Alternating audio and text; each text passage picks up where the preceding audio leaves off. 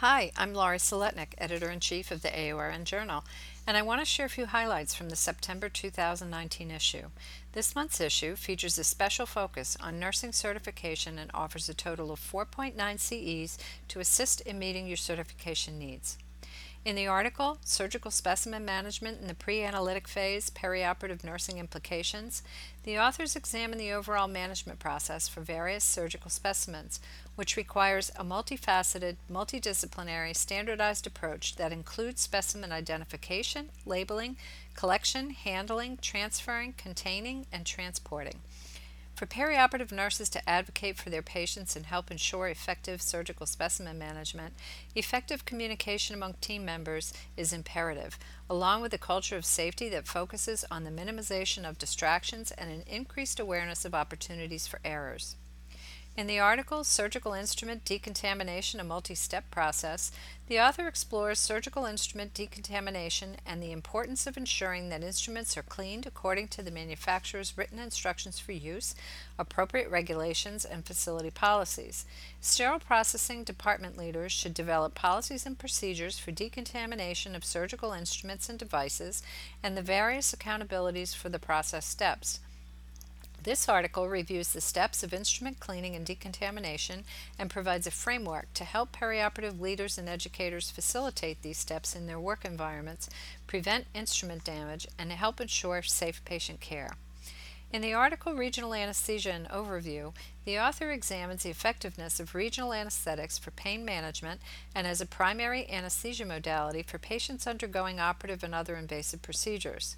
It is critical that perioperative nurses are familiar with regional anesthetic options and understand them well enough to support their patients in the preoperative, intraoperative, and postoperative phases of surgical care.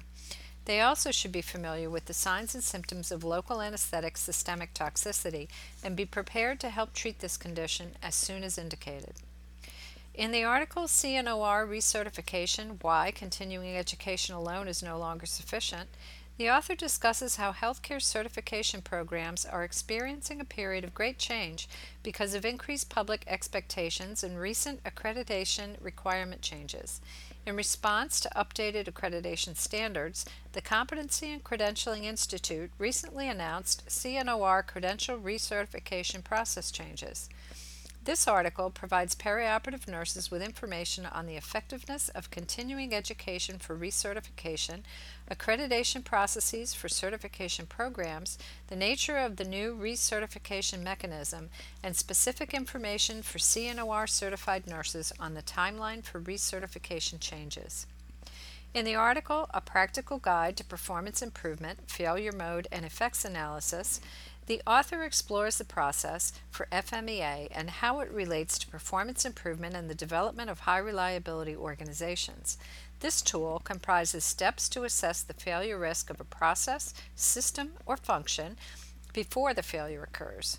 Performance improvement team members can use FMEA as an additional tool to guide them when working to create a culture of safe patient care and improve patient outcomes. This article provides a foundational understanding of FMEA and describes how to implement it and how it supports performance improvement processes and high reliability organizations. In the article Back to Basics, Preventing Workplace Bullying, the author discusses how inappropriate workplace behavior, such as bullying, can negatively affect patient safety and staff member satisfaction. Perioperative team members should use direct and meaningful communication to encourage and contribute to healthy work environments that address conflict and promote patient safety. They should follow applicable zero tolerance policies on bullying and report disrespectful behavior to leaders, who in turn should address the behavior in a fair manner according to disciplinary guidelines. When disrespectful behaviors are reported and managed appropriately, bullying in the workplace can be minimized or even eliminated, which improves the overall workplace culture.